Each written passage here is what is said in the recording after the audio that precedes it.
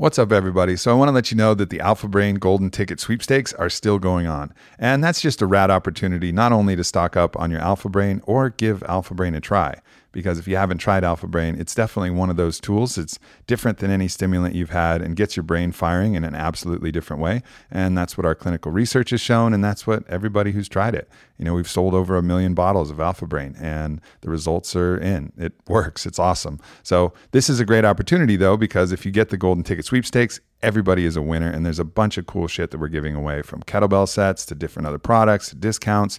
Every single person is going to be a winner if you go to the Golden Ticket Sweepstakes. So check it out, onnit.com/golden ticket, and then enter the code and fill in the entry form. There's going to be a grand prize for one of you, which is going to be a trip out here to Austin and Onnit HQ. So you'll be able to come hang at the HQ and do all the awesome Onnit things. So definitely check it out. Go to onnit.com/golden-ticket and get your 30 count or 90 count bottle of Alpha Brain.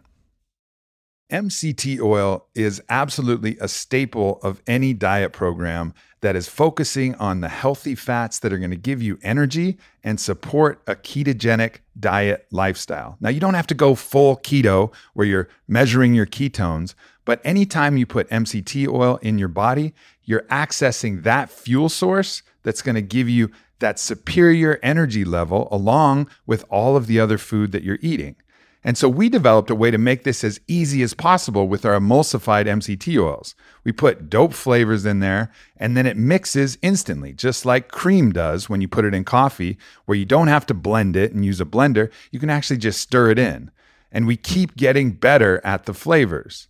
And this flavor that we're coming out with now, the mocha flavor, is absolutely, hands down, one of the best we've ever done. We decided to partner with Black Rifle Coffee Company for this flavor, and it's badass. Just like Black Rifle Coffee, just like this MCT oil. If you've tried any of our MCT oil flavors, you're going to love this one. If you never have, this is the place to start. It's our emulsified mocha MCT oil. An MCT oil, medium chain triglycerides, it comes from coconut oil. It's actually the best part of coconut oil for you. So I really encourage you guys to try it out. It's something that you can mix in your coffee, in your tea, in your smoothies, but it's particularly good in coffee, especially Black Rifle coffee. So check it out, onnit.com/Aubrey. You guys are going to fucking love it, and let me know what you think. For those of you who have listened to my episodes with Paul Chek, you realize that we don't really like to fuck around. We go into some of the deepest, heaviest waters we can find and just go straight there. In this episode, I had a very interesting question I wanted to pose to him, because throughout my history of plant medicine journeys, I've had encounters with the force of resistance, that universal force, that part of the polarity that you could call the devil. So I wanted to understand from Paul, who's also been an experiential journeyman himself and a teacher to me, what his interpretation and what his understanding of the devil might look like. So I hope you guys enjoy this podcast. It's going to wiggle and writhe around in your mind, and I hope it does. That's what his podcasts always do, and I can't wait to hear the feedback at the end. Paul. Yes, baby. What's going on, brother? Happy to see you, and lovely to see you've healed so beautifully. Testament to your way of living. No doubt. No doubt. On the outside, and inside's a little more complicated. It's not as linear as the outside healing, but that's happening too. That's part of it. Because you got to kind of break some of the stuff on the inside to heal it. That's the thing. So the breaks on the outside happen as an accident. The breaks on the inside, you kind of have to intentionally go into some places where you're going to get broken. Well, I think the inside and the outside mirror each other, really. Yeah. If you break something on the outside, there's something going on the inside. Yeah.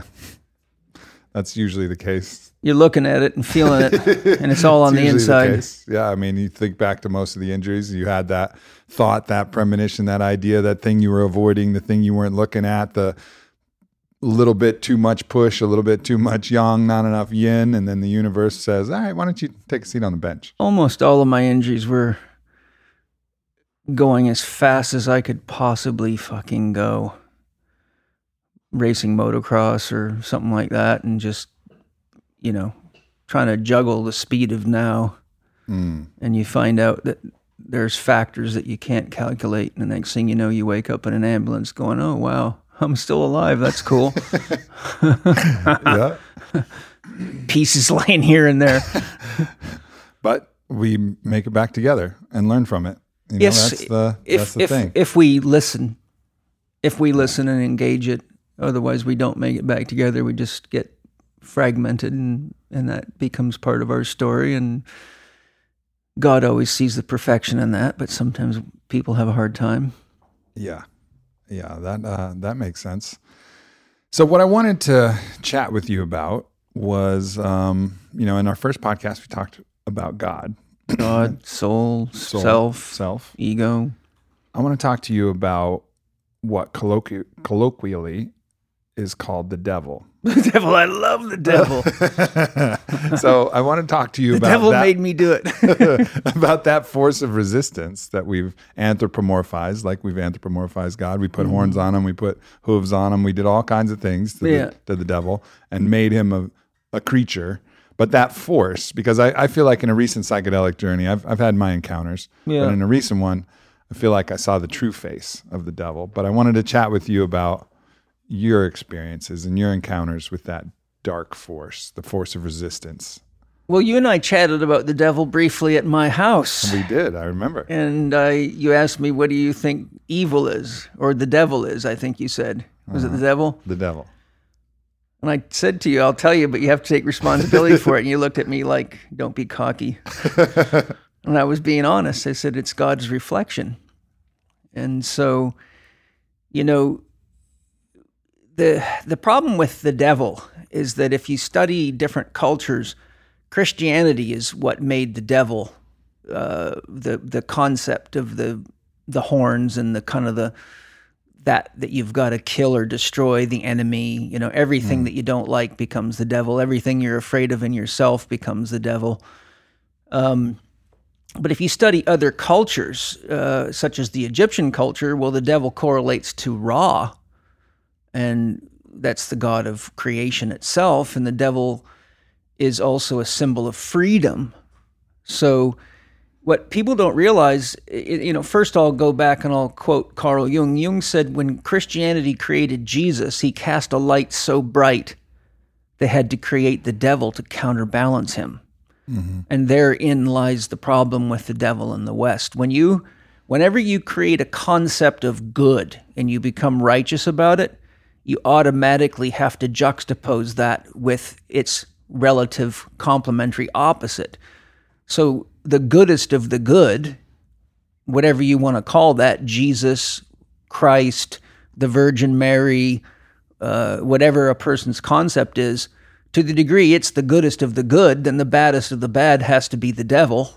Yeah. And people label the devil anything that they don't like. But the devil really is inherently, within each of us, it's our shadow nature. It's the parts of ourselves that we repress and that we deny, but that we project onto others, such as enemies and people that we don't like. So a good example of that is someone gets up in the morning, they get an email that pisses them off. They walk out, their wife's a few minutes behind putting breakfast on the table, so they kick the dog. Oh, fuck. And they yell at their wife and kick the dog. Well, there's the devil. That's the parts of yourself that you don't want to deal with yourself, so you project it on to the dog. Yeah. And so the dog gets kicked by the devil. But it's you. It's really the inherent nature of the two forces. Isaiah 45:7 in the Bible says, I create the light and the dark. I create good and evil. I, the Lord, do all these things. So you see the light and the dark, good and evil, are really just polarities, which in Taoism is I create the light yang and the dark yin. Good, the light, evil, the dark, because we're always afraid of what we can't control or what we can't understand or make meaning out of. So, anything that people can't make meaning out of has a sort of a devilish kind of energy to the ego, because the ego is a control fanatic. Mm-hmm. It likes to pretend that it can control things. But the other thing is that, if you look at this sort of from a religious kind of viewpoint, most of the world's religions in some way imply that God is love. But if you go down to the kind of the level that most people in religion are at, which is a lower structure stage of consciousness, so you get to fundamentalism, and then you go beyond that to postmodernism. I mean, to modern, the modern level of which is a marriage of multiple concepts of religion. You'll see if you study enough of that stuff that there's this real sort of inkling or undertone or suggestion that God wants our love, right? Because he needs it. Because he's incomplete. well, there's a lot of justifications for that. But if we work on that level of consciousness, if God wants our love, then just pretend for a minute that you are God. If somebody told you that they loved you because they had no choice, would it have any meaning to you? No, it's control. Not only it's even beyond control, because if we don't have the devil, we don't have free will. If we don't have the choice not to love, then love actually inherently loses its meaning. Yeah. As I shared earlier with you in a podcast, I define love as the flow of energy and information through empathic and compassionate connection to self and or other. And that other can be a person, place, or thing. But if we don't have the choice to love, then we won't let our energy flow and empathy to feel and compassion to understand. We would have no desire. The same basic capacity to have the option to love or not to love gives us the option to be empathetic and compassionate or not. So if we didn't have this choice not to do good or not to follow the rules of some religion or not to say I love you, we would be like a train on railroad tracks. That train doesn't have any choice. A movie that was already recorded. It would, yes. It's basically the annihilation of free will. So the paradox is that without the devil as a concept of choice and what is evil? Evil really means to disconnect from the greater whole. It means, like, when we look at acts of evil, which are the work of the devil, they're almost always something that some person or some group is trying to do to gain a sense of power or control for them at the exclusion of another group. Right. There's an old saying, the devil's favorite place to hide in the church is in the church. And if you look at all the religious wars, they're almost always about territorialism or some kind of need to control other people and to get them to conform to your own ideas. And every war, the opposite side is considered evil. So the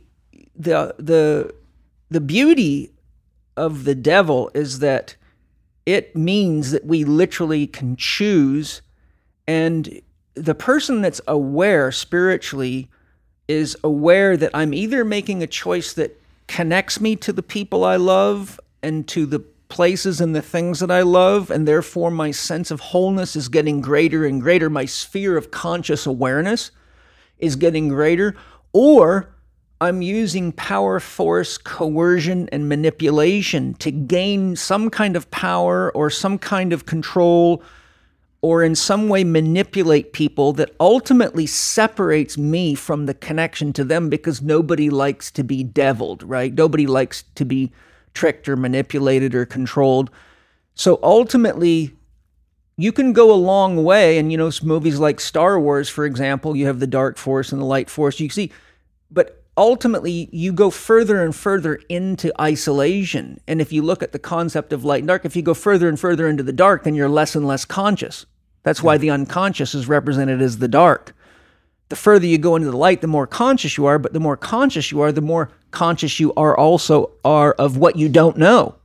And those forces that might be controlling you. You know, and I think that's a brilliant summary, and I'm glad I asked you that question, because in my own exploration, it mirrors that very much. I mean, the understanding that God is everything. God itself is everything. And then as soon as you create the Jesus polarity, which is all the good, then the other force, like you said, I think that's brilliant, has to be created to hold tension. Instantly. And the tension is necessary for free will. Without tension, without equal opposing forces, you don't have free will. You're coerced one way or the other unless there's something holding that opposite polarity. So that's why when Hamilton Souther introduced me to his concept of the devil, and he's a ayahuasca shaman, he said the devil was the one with so much love that he was willing to hold the polarity against Christ for all of humankind. And why? Yeah. So that we have agency, so that we have an agency, that free will is actually the thing that, as you said, allows us to love, Yeah. which is a crazy concept. Now, the other, in my first encounter with that, I started to see the devil with appreciation, and it showed up in this swirl of chaotic black clouds. I started to see it with a sense of appreciation. Oh, wow, you're holding this polarity so that we can have an actual game, so that we can have actual choice, so we can have actual escalation, so that we can be on the path to choose light, to choose love. But then as I was putting my appreciation towards this force that came into the room in ceremony, the message came really clear, like, yeah, okay, appreciation's good, but the devil will still fuck you up. like don't get it twisted. He's not your friend. Yeah. The purpose of that force is to fuck you up, is to challenge you, is to hold that, it will still play its role. Even though you can be grateful for its role, it'll still play its role out. And that role will bring you into your own spirals of darkness and delusion and these other things. And I'll continue on my path, and showing the different faces until I think I finally really saw that final face. There's some things that you're sharing in there that I have a slightly different view on. First of all, everything we're talking about, we couldn't have a conversation about without mind, could we? True. Okay, so the Tai Chi symbol really represents the field of action in which the dialectic of mind takes place. By definition, a dialectic is a field of tensions. Einstein said the field is the sole governing agency of the particle, which means that whatever's manifesting is a product of those two complementary opposite forces that create mind itself: the do, the don't do, the should, the shouldn't, the up, the down, the on time, late, God, evil. So those two polarities actually just allow the tension to manifest so that something can move and be perceptible within the field. You can't have a wave without something propelling it, right? So the devil, in this sense, is really just the opposite polarity of whatever we put on the other side of it. And mind has to have something to work with, but because mind... If you look at mind in biblical days and prior to that in alchemical days, mind, what we call mind, was actually referred to as logos, and the alchemists referred to it as logos cutter, because our mind cuts pieces of wholeness out, because if your mind didn't do that, then you would be in a state of perpetual oneness with God all the time, and there would be no capacity to love, because there would be no subject-object relationship. There would be no I-thou. But wouldn't you be love at that point, though? Well, you'd be unconditional love. Right. But by definition, there's no conditions there. So there you see the outer circle of the Tai Chi symbol emptied of anything. It's only radical presence awareness, being love. Or prajna, just pure awareness, right? Yeah. And I've been there many times. There is no self there. I need strong drugs to get there myself. Well, it took me about 13 or 14 years of Tai Chi to start having those experiences without the use of psychedelics. But it was a very profound experience to get there. The point, though, is that that's unconditional love. And the paradox of unconditional love is everything and nothing is there at the same time. So if you are everything, then there is no Paul. I'd be like a toe on your foot, and you don't normally, your big toe and your second toe don't normally have conversations together because they're all part of Aubrey. Yeah. And they're an expression of the oneness of you. So and that's the necessity of the ego. The ego is the one that differentiates, right? Like the ego part of the mind, if you want to use that definition, the ego says, no, I am not God. I am not everything. I am Paul and God, but I am Paul, and Paul is separate. And then that allows you to have the tension to choose and to be a defined entity as Yes. himself. Yes. And so inherently with that sense of self, that individuality, that perceived subject-object duality, you can't have that duality without that field of tensions. And if you go to the very base of that field of tensions, there is the implicate yin, darkness, that which is enfolded, in David Bohm's language, where the seed or the essence of all possibilities in the mind of God, if you will, or God's potential exist in that darkness. But God's creative imagination is paradoxically looking into itself because there is nothing else for God to look into. So, God is very, very tricky because we don't really have a language structure to talk about God, because everything that we talk about requires a duality. If I say day, you automatically assume it's not night. If I say there's a black cat over there, you don't look for a white cat. So anytime we're using language, we're using symbols, and those symbols all differentiate themselves from any other symbol. Yeah, any word divides God. Exactly. So any language used about God, in other words, we can't really effectively define how God creates Aubrey versus Paul versus mom versus dad versus children, lovers, trees, cats, dogs, and planets and stars. That's why all the myths refer to it as a mystery, or can only talk about God. And the word about means around, right? And so myths are really there to help us understand that which cannot be understood. Myths are all describing powers or forces that couldn't be understood at the time that the myth was created. So you have Zeus, the god of lightning. Well, they didn't know what lightning was till fairly recently in the history of man, but they knew when it struck, shit went down. Stuff catches on fire, explodes, and human beings' eyeballs pop out of their head and they're fried to a crisp with millions of volts of electricity. But now we know that that's electricity. But imagine, walking in the bush with one of your friends and they get struck by a bolt of lightning. Well, it would be easy to think the devil had done that. Sure. There's your friend laying there dead, burnt to a crisp, and you'd think, well, lightning must be evil. So before we had more development of our intellect and our conscious mind, these forces were just inherent aspects of nature, and getting hit by lightning probably wouldn't have been much different than getting bit by a cobra and dying of a poisonous bite. And a shaman would have then looked for, what did you do to deserve that? But sometimes it's not quite so simple, right? Yeah. But I think that there's a deeper way to look at the devil, not deeper, but a different way. If you study the shadow really did not emerge until we started banding into tribes and then producing what we now call culture, because every tribe has its own mythology, which includes the rights and wrongs of how you manage yourself in relationship to your tribe or how you engage any other people, because tribal warfare is as old as we are. And there's, like people get fascinated by rock stacks, as you know, and people stop in front of my yard all the time and take pictures, and they're just, they're captivated by these rocks. But if you study the history of rock stacks, you find that rock stacks were what we used to use to mark our hunting grounds and our burial grounds. So thousands of years ago, if you were out traversing and you didn't even know where you're at, you came across a stack of rocks, it means you walk past that stack and you're going into somebody else's territory, and there can be a cost to that. Or you might be going into a sacred burial ground, and there's cost to that as well. Also, the rock stacks throughout antiquity have been surrounded by circles of stone. The vertical stack represents the phallus or the penis or the masculine energy, and the circle of stone represents the feminine yin, receptive, or the womb.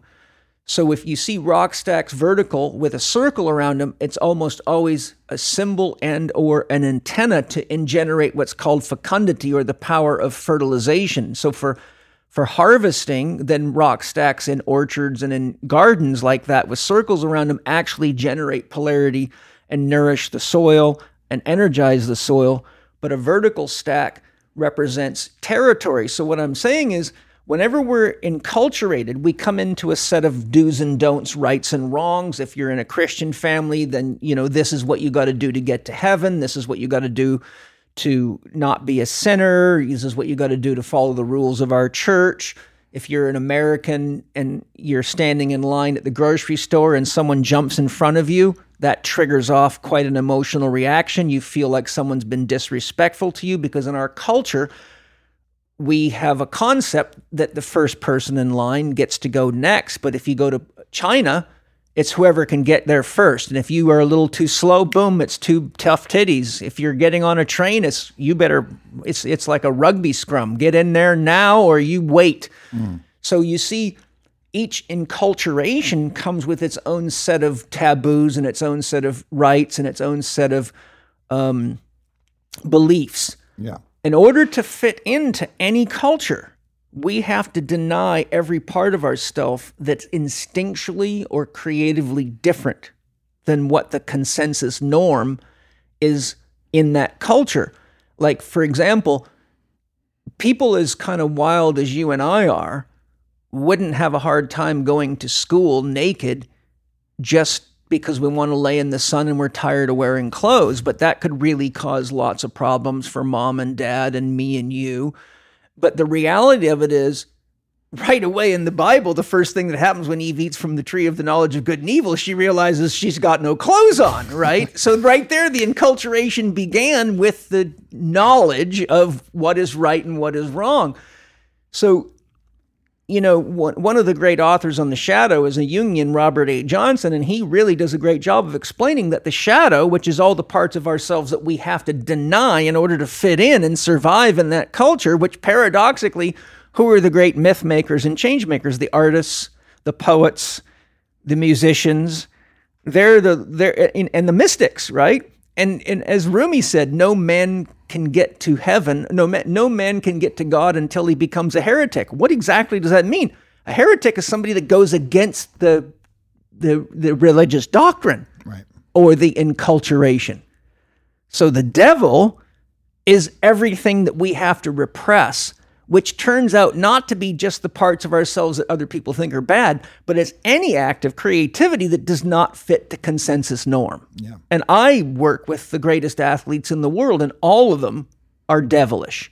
They're all outside of the box. I work with great musicians. I work with great artists. Anybody like an Alex Gray, I'm telling you right now, all you got to do is take Alex Gray's best art to a Christian church, and it will cause a huge uproar. But you take that to Aubrey's house when you're having a gathering, and everybody will be standing there in awe, going into a state of self-generated worship. So what's the devil in one camp is an expression of the divine in another camp. And you can see this if you go to Africa.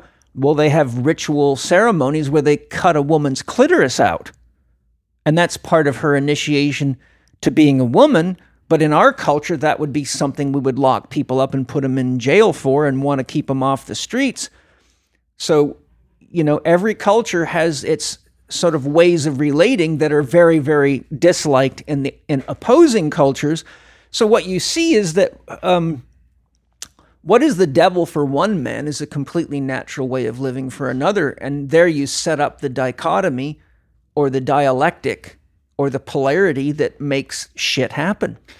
I agree with that, but I think that's that's the perception of the devil rather than the true devil and the true God and the true. I mean, because I think in truth, cutting off a woman's clitoris is inherently devilish under the true definition of that, because it's creating a set of beliefs that ultimately deny someone's freedom to access pleasure. And really, what I see when I look at these two forces, one is rich with freedom, like agency, choice, and the other is control. And it's control in a certain ways that can be conscious, subconscious, cultural, and all of these different ways. And when I look at the divine, I look at those who are free to love, free to be, free to see everything in the unicity that it naturally is. And then as soon as you start to cast judgment, that's where the devil comes in, cast preference. And when I encountered the devil most recently, because I've encountered him as it's not a him, but when I encountered that force as a kind of force of rage and wrath, typically all of that anger is a response that the ego has from identifying as self anyways, and the ego saying that I am more important than everything else, and some slight has happened to me. It's some lack of awareness, and then rage comes, and rage is like an aspect, and it was like the world crusher that I saw. It was an aspect of that force that could be identified with that in a true sense, that anger of I'm going to hurt you now because I don't see you as me. I see you as separate. I see you as different. I judge you such, and then you receive my wrath. So that's an aspect of it. But what I really, really came to see in this last thing is that it's really about freedom and it's about control. And where the devil really is this, marionette. It's the puppeteer. It's the part that holds the strings, that pushes and pulls us and denies us our agency, our freedom, our ability to choose. There's a few things you're sharing there. One, that whole perception is a judgment itself, is it not? It depends. It depends on if there's true platonic things. I mean, you could say that, but I kind of believe that there's a fundamental truth that freedom is aligned with a certain polarity and control is aligned with a certain other polarity. Like one is in accord with the universal truth and the other they're both in accord with universals rather than perceptual opinions. Well, let's go to the universal level then. How are stars created and how do stars die? That's a good question for an astronomer who's way smarter than me. Well, the point that I'm making is that if you go with the black hole model, when a star dies, it collapses into itself, and then there's a massive explosion, such as a supernova, and then the black hole sucks the particles in from the dead star for millions of miles around, and it compresses it down to, a density that is, unimaginable. And then it explodes and that becomes the birth of a new star. So what I'm pointing out here is that the force of destruction is inherently part of creation. And a star like our sun is something that is relatively controlled. It gives us stable temperature. It has an orbit. It's consistent. But if you look around, a supernova is out of control and it's extremely violent. And if one goes off too close to us, it'll be the end of us. So right there at the very, very fabric of creation on a grand scheme, the biggest scheme that we can conceive really is the universe or a multiverse. But what I'm saying is, if you track these forces of good and evil, control and freedom back, they all come down to the two inherent forces of yin and yang. And if you look at the Hindu concept of Brahma, the creator, Vishnu, the maintainer, and Shiva, the destroyer, that is the transformer, there you see that the instant we start using concepts of control and freedom, we're right back into the polarities. You can't get past those concepts. And what the Africans do, removing a clitoris, for us is very offensive. But for them, and a lot of people think circumcision is very offensive, which is a Jewish concept. And all you got to do is put your opinion out about circumcision on Facebook and watch it blow up. Overnight, it'll just explode. And I've seen this happen on my own forums. So really, at the end of the day, in order to truly understand the devil, then you have to go beyond the concept of good and evil. And when you get to that place, there is no devil, and there is no good, and there is no bad, and there's no I, and there's no thou.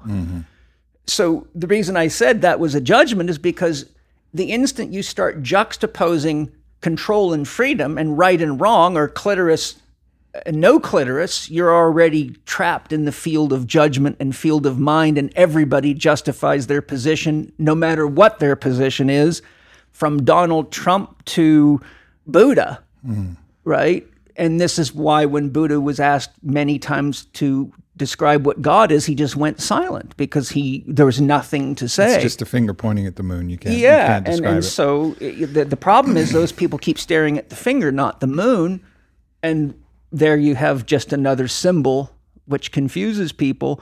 So the issue of the devil is really an issue of mind, because if you go into no mind, there is no devil. Right. And there is, I guess the state,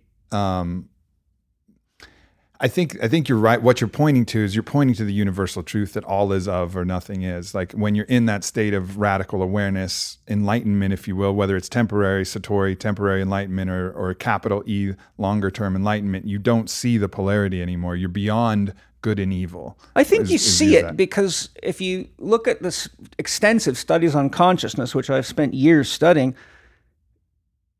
if you call enlightenment a high state of consciousness, then enlightenment is a state of consciousness comes because you've transcended lower states of consciousness, but you can't truly be enlightened unless you transcend and include. In other words, the only reason we can have empathy for other people is because we can see ourselves in them, right? Mm-hmm. When a 20-year-old gets put in jail for stealing cars, or when spouses are screaming profanity at each other and slapping each other around, I've lived through those experiences. I've had parents that are violent to each other. I've been in situations where a woman made me so mad I wanted to pick her up and throw her out the window, and it took every force of my strength to control myself, but my father wouldn't have. He would have just tossed her. And so as we grow, starting from childhood, we're in a very archaic primal state of consciousness where we don't differentiate ourselves from anything. That's why kids shit and piss all over everything. They think it's all them.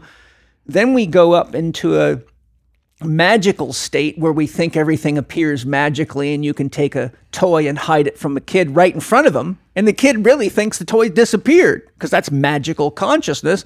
Then we get to mythical, where we start having rules and regulations and what our tribe does and how we believe the universe creates us, our creation story.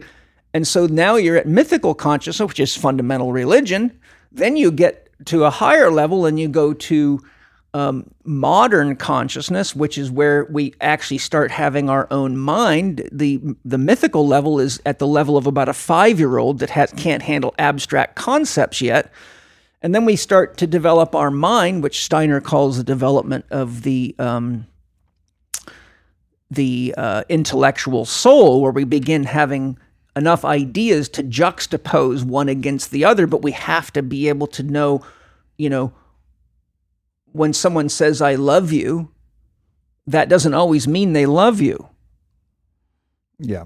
Someone can give you the finger and say, I love you. Well, it's often their projection of who you are, their judgment of who you are that they're loving anyways, and your validation of whatever their ego wants that they're actually in love with. Well, what I'm pointing out, though, is different than that. What I'm pointing out is that requires abstract consciousness, and you have to be able to differentiate something beyond the words, which means you have to have some ability to understand poetry, because someone's giving you the finger and saying, I love you. They're telling you two opposing things at the same time. So if you don't have the ability for abstract thought, which means you don't have enough knowledge of how language and symbols can be manipulated, then you don't have the ability to actually function at the level of mind. Then you go beyond that and you get to postmodernism, and postmodernism is where everything cancels everything else out. And if a person doesn't have a spiritual life, then nothing is meaningful in the world. God loves you, but God will burn you in hell. God loves you, but you can die in the battlefield. God loves you, but there's people starving all over the world. So a person in that state of mind, if they don't have the capacity or the inspiration to reach beyond the polarities for meaning, they get trapped in nihilism, and life becomes meaningless and suicide becomes a reality right there. And once you go past postmodern, you get to integral. So to be an integral person and to have these kinds of conversations we're having, you can't take someone that's a kid and jump them to integral, because there will be no meaning there. There's no life experience. There will be no empathy and compassion, because they haven't transitioned and transcended, but included. So when we reach what's called enlightenment, we've transcended, but we've lived through each of these levels of consciousness and integrated them into ourselves. And that is the only way we can have empathy and compassion for other people. So paradoxically, as a guy who's had a long string of these types of experiences, I'm able to look at a lot of people. When I saw your car accident, I saw myself after many motorcycle racing accidents and car accidents where I was bleeding and broken and wondered if I would ever walk again or ride my bike again or be able to have sex and make love. So my level of empathy for you was enough to make me paint for you, right? I felt Aubrey's pain and confusion and frustration, and I could see all the balls juggling and like, okay, who am I right now? And who am I going to be after this? And all the things that happen in you, because that's a great transitional state. But you see, so what I'm really saying is that we transcend and include. And when we're in a so-called enlightenment kind of consciousness, which is a very loose, poorly defined word in our culture, we now have carried all that life experience to us. But paradoxically, let's pretend that you get to the top of a mountain, we'll call that enlightenment.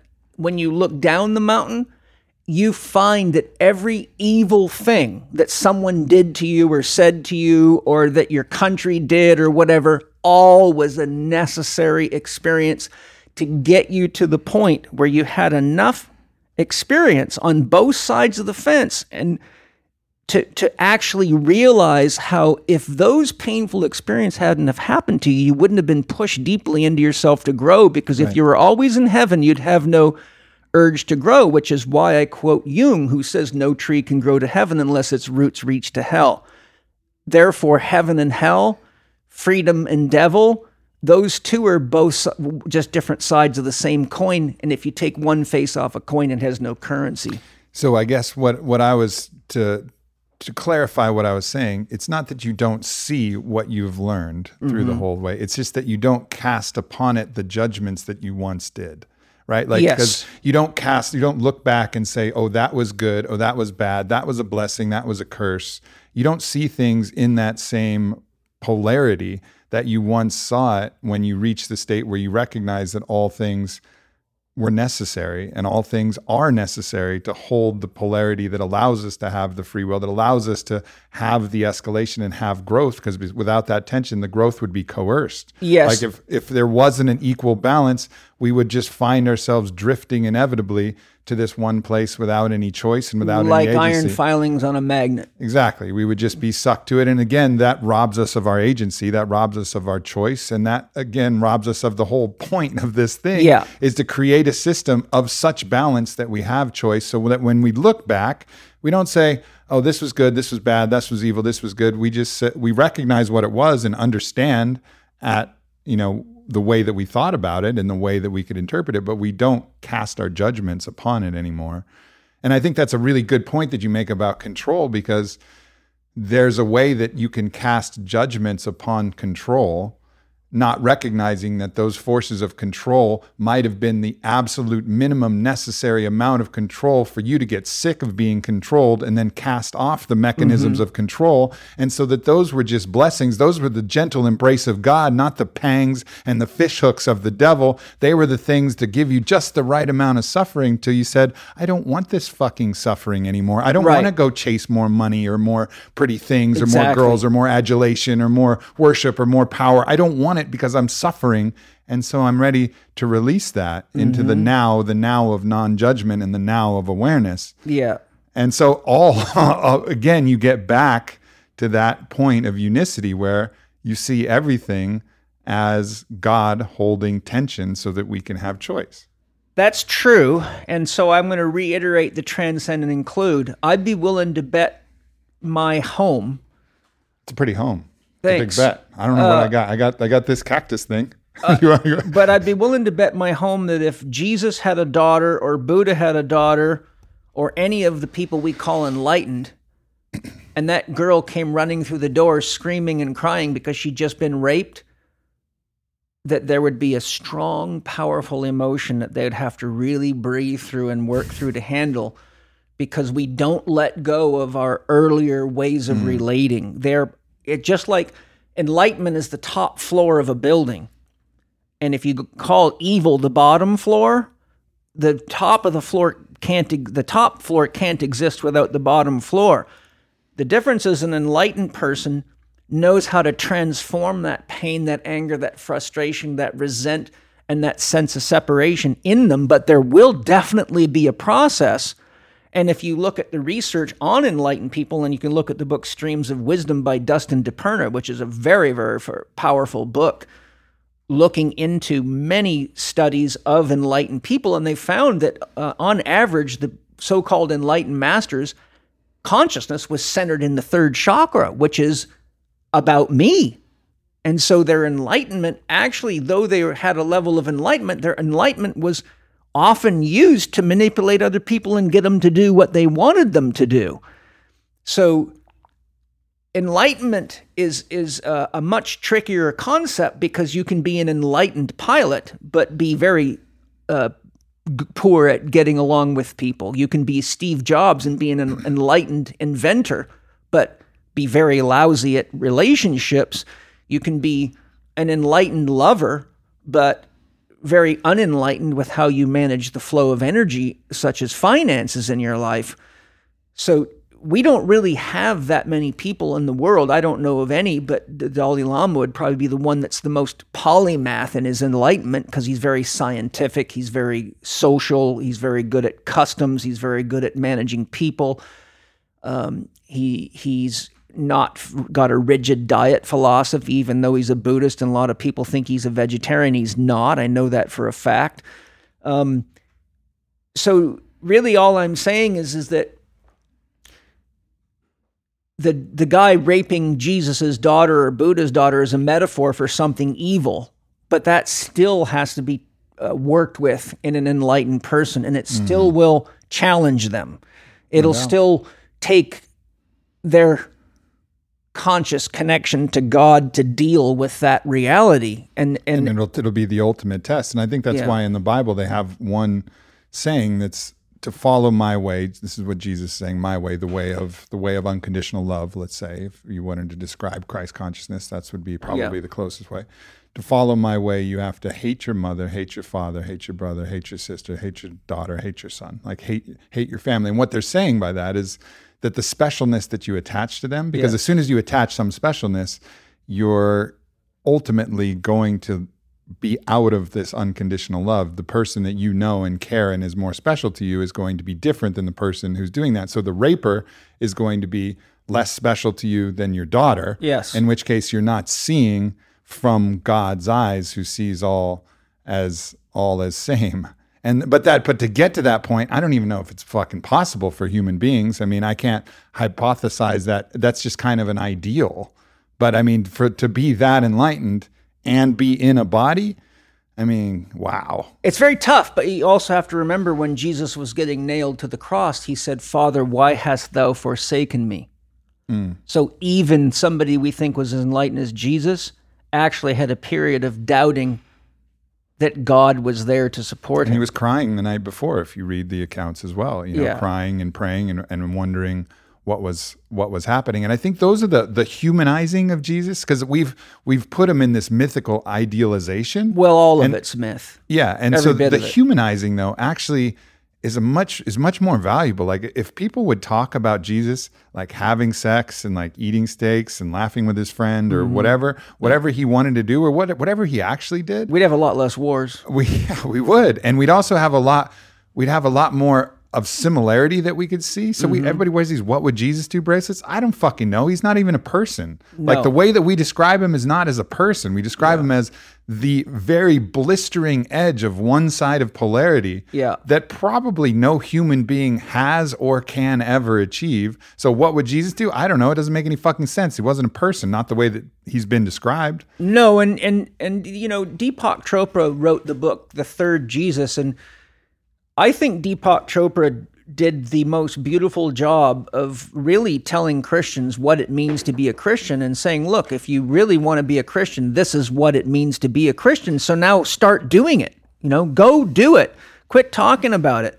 Go do it. I mean, he politely made it very clear that what most people call Christianity is not even close to what Jesus taught, and said Jesus is probably one of the most radical reformers that ever came to this planet, and that the way he was suggesting people live is such an advanced way to relate in the human life that most of us, because our shadows and our unconscious won't let us grab a hold of something that's that expansive, and to love thy enemy as thyself. Just try doing that one for a day. And remember that anything going through your mind that is denigrating or untruthful or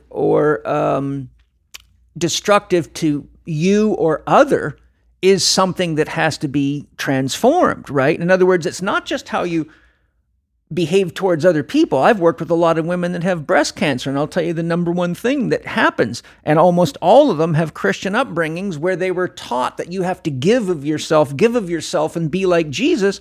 But what happens is a person like that who spends so much time giving of themselves to others at the expense of their own ability to be with themselves, love themselves, nurture themselves, feed themselves, exercise, do the things that they need to do to have something to give to someone else, begins to resent the people they love, and they push that down in their shadow, because resenting your husband and your kids can be very painful, and it manifests itself as breast cancer. And then they have to look very, very carefully, because what you'll find is the chemotherapy and the radiation and all that stuff might temporarily get rid of a tumor or cancer, but it doesn't really get rid of the conscious or unconscious seeds that it's manifesting cancer as a symbol of an embodiment of what's being contained on the inside. So the whole concept of loving thy enemy and do unto others is I've told people a million times, if they just took everything out of the Bible and put nothing in there but the golden rule and listed that for 1,000 pages, by the time we really got finished reading 1,000 pages of that and paying attention to the challenge that one thing gives us, we probably would be able to do it and would be enlightened, and we would have people actually doing it. So the polarity of all this is easy to label, and it's easy to say shouldn't, good guy, bad guy. But you mentioned earlier that you said something like that's a perception, but I think we're not really getting to the real God or the real devil or something. But really, at the end of the day, everything's a perception. Without perception, there's no experience. In fact, there's no sense of space or time. You can't have meaning without perception. You can't have relationship without perception. You can't have anything without perception, because perception is the vehicle that consciousness uses to perceive. If it's pure consciousness, then you're just back to God. But conscious of requires perception, and perception is basically hinged to this concept of awareness, because your level of awareness determines how perceptive you are. And how accurate you are with that. And I think it's important to go back to your story of those, who are giving. You might think that you're giving and it's purely an act of giving, but you might be blind and you might not be aware of what you're receiving. Because if you have a moral structure that says giving equals good, then as you're giving, you're receiving your own moral cookies. Yeah. Feeding yourself saying, I'm being good, I'm being good, I'm being good. And you're not actually aware. You might think that you're being altruistic, but really that altruism is feeding your moral hierarchy, which is feeding yourself with your own self-love, which is in itself the devil that I was describing, a system of control where you're not aware that you've been told that giving of yourself is good. So you're giving of yourself because you think that's good, but you're not actually aware that what you're doing is really just serving yourself and serving your own moral hierarchy, which is saying that giving is good. That's moral brownie points. Yeah. Right. So what happens is, especially when you have a polarized religion like Christianity, Islam, or Judaism, the Abrahamic religions are heavily polarized compared to Buddhism, Taoism, and religions for adults, as Osho would call them, is that there's so much fear of burning in hell and so much fear of sinning that people as children are conditioned into the concept, if you give, and do good for others, then what it means is you're less likely to burn in hell. So there's this little tally going on in the back of your head. So the mother gets quite shocked when she ends up with breast cancer and ends up with a therapist like me saying, look, you're breaking a cardinal rule of love. If you don't love yourself first, you're writing rubber love checks to everybody else. You're pretending to love them, and you're actually denigrating yourself while you're trying to love somebody else, which is like being a vegetarian, saying they're against animal cruelty so they don't eat meat, yet meanwhile their body's breaking down, their hormonal system's collapsing, and they're not feeling well. And I say to them when they're sitting right in front of me, you realize you're practicing animal cruelty of the highest kind. Because you're the only animal that can change the planet for the better. Cows can't vote, chickens can't vote, pigs can't vote, ... So if your body needs a little animal flesh, instead of killing it, how about worshiping it and realizing that when you eat that, the spirit of that animal is alive in you and your life is being sustained. And so now you can thank that animal spirit and invite it to live with you so that you can work to make the world a better place for all living beings now and in the future. And trust me, if you could talk to the spirit of the cow, it would offer up plenty of cows if it knew you were going to use its energy and its vitality and resources to actually make the life of all cows better. Yep. No question. Yep. Right? So all I'm showing you is the games people play in their head and isms and cults and religions. Really, a religion's just a giant frickin' cult at the end of the day. So I don't really, all of these concepts are slippery because you can look at them from many, many different ways. And I've had many of the similar conversations with the devil and so did Carl Jung. By the way, if you read the Red Book, there is a mind-blowing conversation that he recorded between him and the devil. And if they made a movie out of it, would it be badass? But really, because we can't have consciousness without these polarities. So whatever it is that we don't like or that we deny is shelved as the devil, and everything that we like is shelved as something good. And stubbing your toe could be considered an act of evil, but for some it would mean, God damn it, I didn't see that the curb was elevated there. Having somebody in your family get shot by a drive-by shooting would certainly seem very, very evil. But if you were elevated enough, you might be able to transform that through a deeper level of understanding. But for most of us to be able to reach that level of empathy, compassion, to lose your own flesh and blood to a seemingly senseless act and stay in that place of being centered in love and centered in understanding and compassion, it takes someone like the Dalai Lama, who watched over 1 million of his people get slaughtered and still can look you in the eye and honestly say he holds no resent. That's why I think people like the Dalai Lama, Thich Nhat Hanh, it's nice to see Eckhart Tolle getting airtime, because finally somebody's getting enough airtime to really create a conscious shift in human beings. Sure. You have quite an outreach, but compared to Donald Trump, big difference. Of course.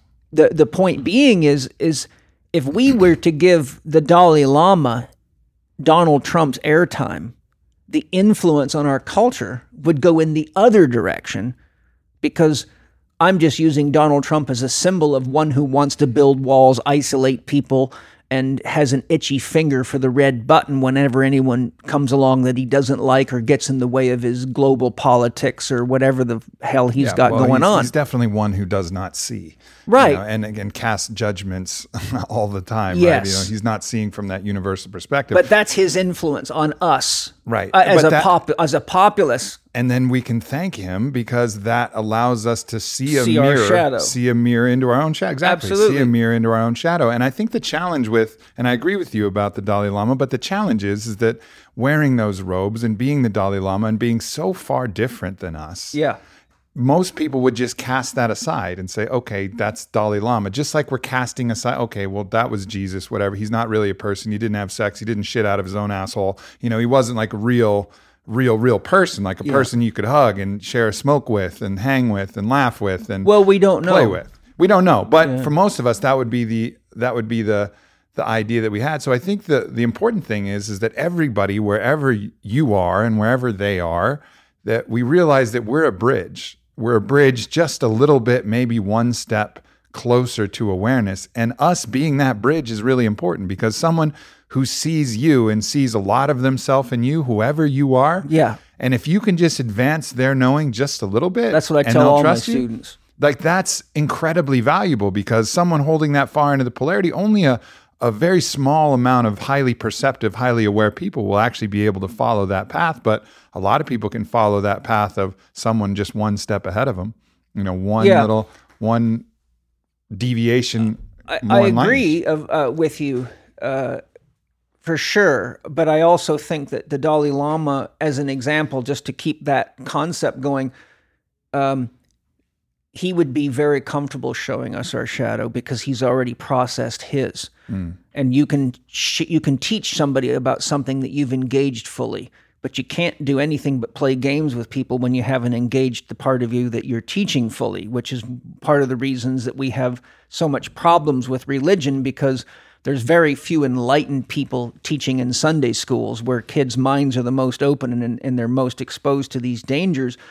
But if we looked at that possibility, then I think being different might be helpful. But to go to your previous point, I say to my students, because a lot of them keep taking course after course after course, and I'm like, here you are in my most advanced class for holistic lifestyle coaching. You haven't coached anybody yet. Why? Well, I'm not good enough yet. I'm not good enough. What do you mean you're not good enough? Well, look at me. I'm still carrying too much weight. Okay, how much did you used to weigh before you started down this journey? Well, I used to weigh 340 pounds. How much do you weigh now? I weigh 240. Okay, you've lost 100 pounds. Okay, great. How many people in the world weigh more than you right now? A lot. How many people in the world could use an authentic teacher who's already lost 100 pounds using a holistic natural approach? A lot. So you're not going to get better intellectualizing, because you can't get better at sex reading books about it. You can't get better at loving reading books about it. You have to go out and practice it. So ultimately what you're saying is that there is a rainbow bridge between all of us. And really, as Osho says, if you're going to lock people up, then you have to lock their parents up, because they're the ones that programmed them. And then if you're going to have to lock them up, you got to lock their grandparents up. So he says, if you really play the game honestly, every one of us would be in jail. So at the end of the day, you have to have empathy and compassion for the fact that we're all here as a process. We're all here as an experience that cannot be separate from the universe itself, and the universe can't be separate from God. And the fact of the matter is, if without going too deep into a God conversation, the reality of it is God is the sum and the source of all that is. So God's always here and God's always in it, and God is the devil because there isn't two gods. So everything that we call the devil is an expression of the divine itself. So if you want to be enlightened, then all you got to do is spend a few days trying to figure out where the beauty is in everything that's ugly from war and torture.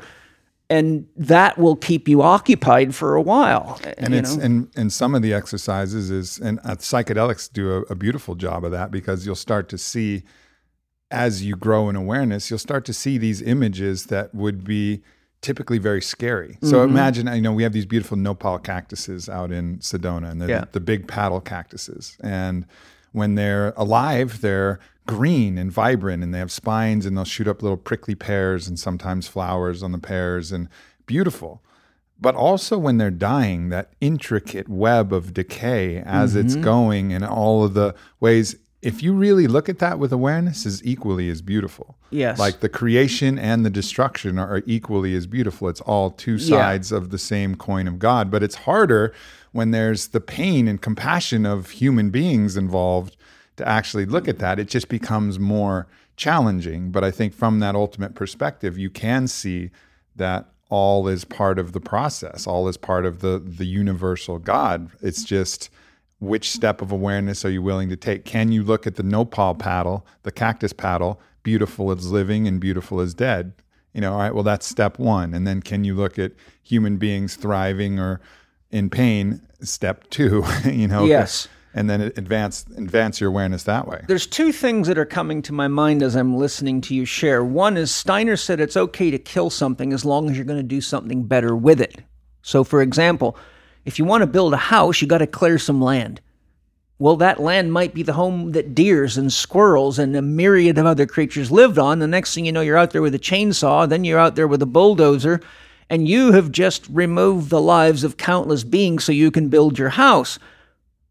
If you can use your life in service to the world to make the world a better place, and this is a subjective valuation, but he's making a good point. The point is if you're really conscious, if you're going to kill something, but for example, if you're going to clear a bunch of trees and take the homes of a myriad of creatures to build another pay parking lot, well, we don't need more pay parking lots. But if you're going to build a Waldorf school to educate children so they can go out into the world and be real contributors, it's safe to assume that the animals, as I mentioned earlier, would accommodate that, because anything we do has a bigger effect on them than anything they do on us, per se. I mean, animals... Cats and dogs don't light houses on fire, and they don't pick fights with each other, and they don't have the cops get called. But humans do. Humans throw cigarette butts out the window and light forest fires and wipe out thousands and thousands of homes, and homes for everyone, including humans and animals and insects and everything else. So there's that. The other thing is that I think that as we grow into this understanding of God, and having been down the pipe many times and spent countless hours in meditation discussing this with my soul, which is really God within, and asking deep questions, the reality of it is that God is so incredibly whole and so brave and so honest that because God is the source and sum of all that is, ultimately everything that's here is God coming to know itself. And God cannot know itself without experience. And consciousness has three requisites to exist, which are space, time, and movement. You have to have a relationship which requires space and time, and you have to have movement, or there's no way we could know we had the relationship, because movement and time are linked together. And actions and beliefs and behaviors also express themselves in the flow of time. So the reality of it is that because for most people, God's just an idea. It isn't an experience they've really had yet. You understand what I mean? Of course. But when you experience God, you realize that God is so unadulterated, brave, and committed to experiencing itself, that God is as committed to its darkness as it is to its light. And if God wasn't willing to become the devil, then God would be deceiving God. Mm-hmm. And there you would have a problem, because that means God's inherently lying to itself, which means we're all screwed. And which we can put into our own lives and recognize that any part of our shadow that we don't acknowledge is something we need to look into. Or we're not practicing religion. If we think, oh, this criminal is so different than me, this person, this extremist, this leftist, this right is so different. Let's look a little deeper into ourselves. Because religion really means religio, to link to or to bind together. So in Christianity, we have the split or the fall from the grace of heaven.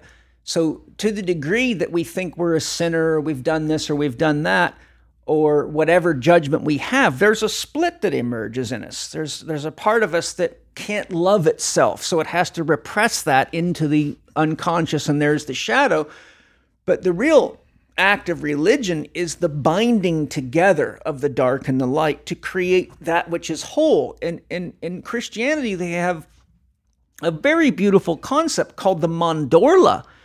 And the mandorla is different than a mandala. Mandala is a diagram, as you know, done inside of a circle, but a mandorla is a circle that is drawn, and then another circle drawn partially overlapping it, so that you have that almond-shaped center in the middle. And the healing practice of the mandorla is that on the left side, you identify, symbolize, and honor everything that is seemingly against you or against your philosophy or evil or dark or your enemy. So you might put a gun in there as a symbol. So say we had a mandorla the size of this table, and say the 4 black squares would be right in the middle, the almond shaped. The left would be the negative polarity. So you'd put a symbol for everything that you're trying to heal in yourself, or that you're denying, or that you don't like about yourself or other people. And on the right, you could put a symbol for everyone that inspires you, who, if you emulated, you would become more of what your heart calls you to be. So for some, you would be in their circle. For some, I might be in their circle. For many, Jesus would be in there, or Lao Tzu, or Buddha, or Krishna, ...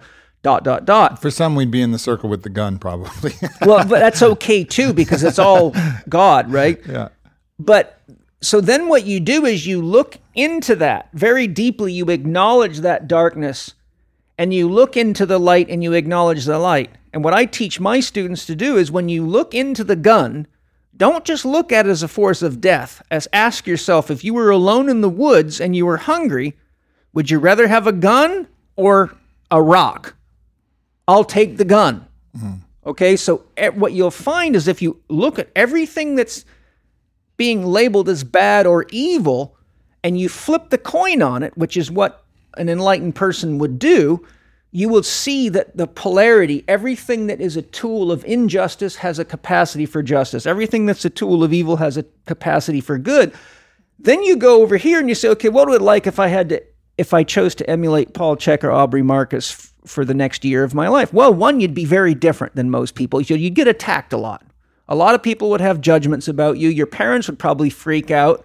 And my point is, you will find, if you do an honest exploration, there are challenges walking either of those paths.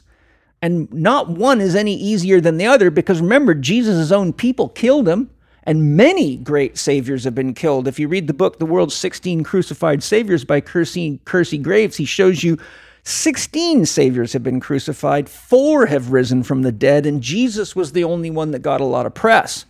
The point I'm making is, it's very clear, if you study the history, people like Giordano Bruno and many of the Christians used to burn anyone that didn't agree with them that was a heretic. It's a miracle that Rumi didn't get chopped to pieces. Walking that path is no walk in the park.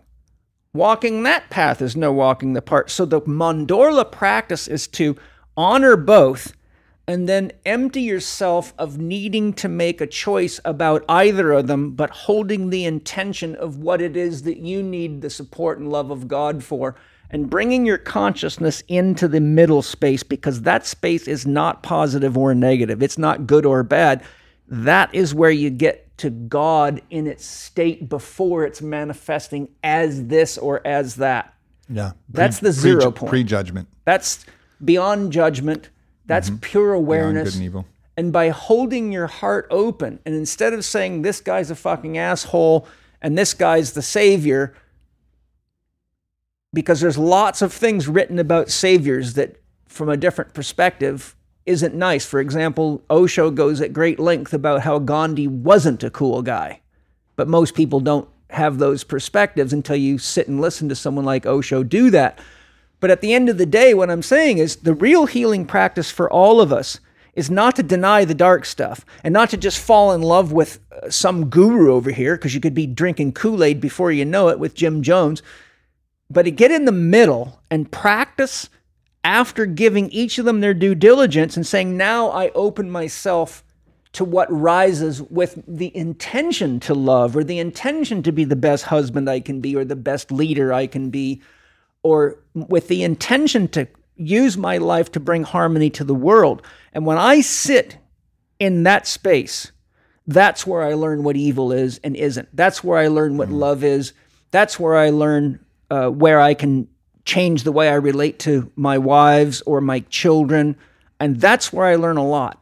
But if you sit on either side of that, you're equally likely to get deceived, because to join that camp means you have to deny something over here. Yeah. To join that one means you deny something over here. So that magical God space, it's in that middle.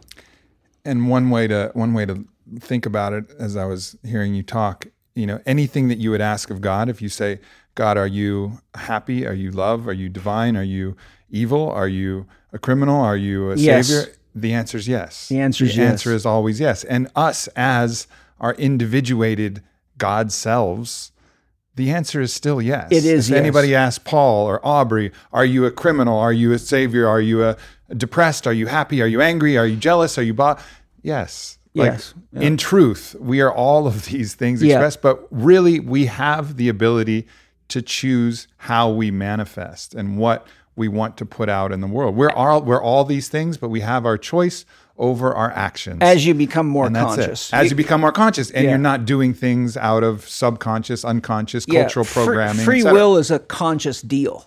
Yeah. You know, not everyone has free will. The person who is indoctrinated, the soldier that goes off to war, onward Christian soldiers marching off to war with the cross of Jesus going on before, it means you're not conscious of what Jesus represents, or you wouldn't even be carrying that in front of a bunch of soldiers on the way to war. Yeah. So there you see control bot behavior, you know. I've had some painful discussions with various Navy SEALs and people like that. And when I say, you know, doesn't it bother you to go kill somebody when you don't even know if it's really true? You've just been fed a bunch of information by a government. And I've looked into a lot of these things. So the point that to jump forward is that's my job. That's a cop-out, right? Yeah. That's like saying it's your job to go kill somebody because somebody with higher rank told you want them killed. But what do you do if you kill them and find out they were actually the one that was telling the truth? Right? So the point is, I'm using something we all know, a Navy SEAL or a Delta Force or an elite soldier, and I have some experience in this area. But the reality of it is that until you actually have conscious awareness of both sides, and you can put the two halves of a story together, you don't have free will. You're just a control bot. You're just a pawn in someone else's chess game. So children are actually unconscious of their capacity to free will until they go through puberty, differentiate, and decide this part of mom and dad works for me, but this religious stuff or this way of managing money, or mom and dad are alcoholics, but they hate pot and pot's way better. Now you're developing real free will because you're conscious of what alcohol did in your family. You're conscious of how mom and dad live. And you're also conscious of how different you feel when you live differently. And now that you can juxtapose two possibilities against each other and choose based on your own experience, you're cultivating free will. And to take this back to the female genital mutilation, Yeah. you know, if you look back at that, actually, the women, the young girls, they want to have this process. If you ask them, and defenders of this practice, they want to have this process done to them because that makes them a woman. So they're enculturated. They've been enculturated with this indoctrination of this will make me a woman. This is my rite of passage, so I want this, which isn't really a free will choice. It's indoctrination. They're a control bot to this because they're not realizing like, oh, wow, I could have a life with a clitoris and really enjoy it and be a woman too. Yes. And I don't need to do this, or I could choose to do this. Either way, you know, and nobody's going to, you know, throw stones at them, whichever way they decide. At that point, if you want to cut your own clitoris off, fucking go for it. But if you're being indoctrinated into it, then that's some bullshit. And so that's why some of us who have broader viewpoints feel the pain, because we're looking at it potentially from a non-program state.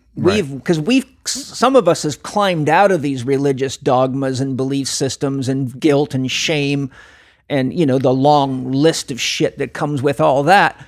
So really, the wiser people look at that and have empathy for the fact that we know that might be to remove. Well, it's removing a source of tremendous pleasure for male and female, right? And to remove that unconsciously is like taking somebody's heart out unconsciously, right? It changes their life forever. Yeah. You know, so the part of us that's lived through some of this programming and the darkness associated with it and cult-like behaviors and you know, tribal enculturations with these types of ceremonies, it's painful for us to watch it because we want to jump in there and say, hey, wait a minute, let's look at a couple of different options here. Yeah. But that's how you get yourself killed, because they're the instant you say that to somebody that's programmed, you're already, and look, religion's done this beautiful. Christianity turned anything that gave people the power to create what they wanted and do what they wanted and find their own way evil. It's evil to use dowsing. Like dowsing is the way we find water in nature. But the Christian priest took that away from people. Any act of divining or dowsing is considered evil. Why? Because the priests and the church wanted complete control over people, so they could control when they harvested, where they wanted built. to be the intermediary between people and God, Yes. which is a ridiculous thing. Right. To create an intermediary between a person and God, because a person is God. So there you see programming. Yeah. And there you see a belief that, like when I tell people I do the tarot, many of my students with Christian upbringing, they get scared to look, even some of my clients. Right, it's so funny because sometimes I'll be doing the tarot and I'll pull the devil card, right? And I leave them on my desk because it's my reminder of how to manage myself that day. And so if someone comes into my office as a new client and I forgot that the devil card's up, and they look over at my desk and get a funny look on their face, which has happened a few times, I've even seen people start to sweat. They're like, oh my God, I can't believe I'm paying this guy all this money to coach me and he worships the devil. But the thing that I'm pointing out is, like, I've had countless students in class where I'm trying to show them how you can use a pendulum to analyze someone's chakra system, something very basic. I don't need to use a pendulum. I graduated from that long ago. But that's divining, and that's evil, right? So you see the level of unconscious indoctrination, and paradoxically, I am labeled as evil by a lot of these people, but I'm a cult leader and everything else. And I say, well, if you really look at that very carefully, I'm teaching people to be responsible for the choices they make, care for the planet, care for themselves, love themselves effectively so they can love other people, spend their time doing what fills their heart with love, not just working for money instead of working for love. Because if you just work for money, all you do is make money all day. But if you work for love, you might make less money, but you're making love all day. And that's sustainable. That is. But making money all day and becoming successful, well, I'll tell you what happens. You wake up one day at the top of the ladder and realize it's against the wrong fucking wall. So now I've got a big house and a big car, and I'm working for a drug company, and all of a sudden I hung out with Paul and Aubrey for a day and realized there was 1,000 things in nature that would do the same thing a lot better. And now my heart fell out the bottom, but I'm too far down the road to change, because how am I going to make millions of dollars a year teaching people how to find water in nature, or addicted to the validation, or and then making quilts, or yeah. So there you go. And so at the end of the day, like, Aubrey, I know you well enough to know, can it get more fucking magical than it is? I mean, can it get more wild and crazy and magical than it is? Even with all the death and the destruction, and I mean, we start talking about the future risks of artificial intelligence and robotics, and, we could go on a long rampage in every fucking direction you go. It looks wild, crazy, and scary. But at the end of the day, my students complain to me about how shitty and how fucked up the world is, and I've challenged many of them. Okay, good. Here's a piece of chalk. There's the board. Go write the plans for a better world, and in seconds I can completely dismantle their dream. This is heaven. If we this is acknowledge the it. most fucking wild, crazy, ultimate place that we know of. And right, we have telescopes that reach a long ways, and so far we haven't found anything like this shiny blue pearl. And here you can make love and you can make evil. You can have morals, which are codes of conduct that are life affirmative, or you can have ethics that have no consideration for whether it's moral or not. It's ethics. There's soldiers' manuals that are ethical. There's company manuals that are ethical. But right here in this place is the wildest mix of possibilities and the greatest opportunity for growth that we know of anywhere. And the bottom line is, without evil, it would be flat. It would be the most boring place in the universe. No doubt. Video game without monsters. And am I pro-evil? Not at all. But I'm a realist. Mm-hmm. And I'm also a realist in knowing that evil produces pain and isolation. And the most painful thing you can do is put a human being in isolation. So at the end of the day, you can get as evil as you want, you can get as rich as you want, and get as powerful as you want, but you find your ladder's on the wrong fucking wall because you're all alone with your gold. And as Jesus says in the Bible, a rich man can no sooner get to heaven than a camel can get through the eye of a needle, because what goes with you has nothing to do with monetary gain or control over people. The only thing that leaves with you is what you've become. And if what you've become is a progressively greater whole that recognizes and realizes itself in and as the universe, or in and as an expression of the divine, then dying is exciting.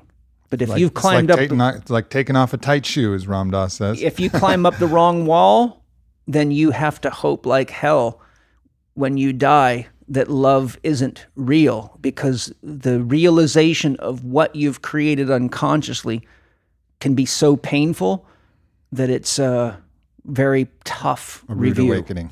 It's a rude awakening into God. That doesn't mean God loves you less because you are God. It just means that ultimately when you find out the real law behind the universe's love, and you spent your whole life going in the wrong direction, it's kind of like you were trying to get to Disneyland and you ended up in Tijuana and went, what the fuck? Which is Disneyland for some. Well, I fucking love you. I love Thanks you too, for buddy. coming by, brother. Thank you for sharing. And I was wondering what in the world were we going to talk about, but I said, I know Aubrey. So far, he's batting 100%. And it just so happens that you chose one of my favorite topics. So thank you. Well, it wasn't really my choice. I had an encounter and had to talk to Uncle Paul about it. Well, good. And I hope our next encounter is just as exciting. And I'm going to be interviewing you soon. So we're going to... Looking forward to that. Yeah. Living 4D is your new podcast. Yeah. And it's rocking, man. It's rocking. And I've just finished a series today. I think it came out. I did a series called Evolve Yourself 2019. So the first podcast was Evolve Yourself physically. The second is Evolve Yourself emotionally. The third is Evolve Yourself mentally. The fourth is Evolve Yourself spiritually. And Evolve Your Career just launched today. And then I'll be having an Instagram live on Saturday or coming up soon. And I do an Instagram live the following Saturday to answer questions for people that are studying the podcast. And we've had massive turns. My Evolve Yourself physically set the download record for all my podcasts so far, which was mind-blowing. Amazing. Well, I can't wait to be on. I'll be on there with Kyle. We're going to get I always love talking to you and dancing with you, babe, because this is... No doubt. It's fun to relate to people that have had their heart ripped open. It was a blessing all along. Yeah. See? It was a blessing all along. Thank you so much, people. I love you all so much. Love you, Paul. Love you too. You, everybody else here. Oh, great Peace. Spirit. Thanks for tuning in with me and Paul Chek. He's one of my favorite humans on the planet. He's got a great podcast called Living 4D. Definitely check that out. He's got a whole school of teaching and thought. He's one of those people that's a great mentor, not only for your physical body, but your mental body, your emotional body, and your spiritual body. So make sure you check out his work. And of course, leave a review, leave a comment, check out aubreymarcus.com, sign up for my newsletter, all the things, all the time. I'll see you next week. Thank you so much, everybody. Much love. I'll record commercials if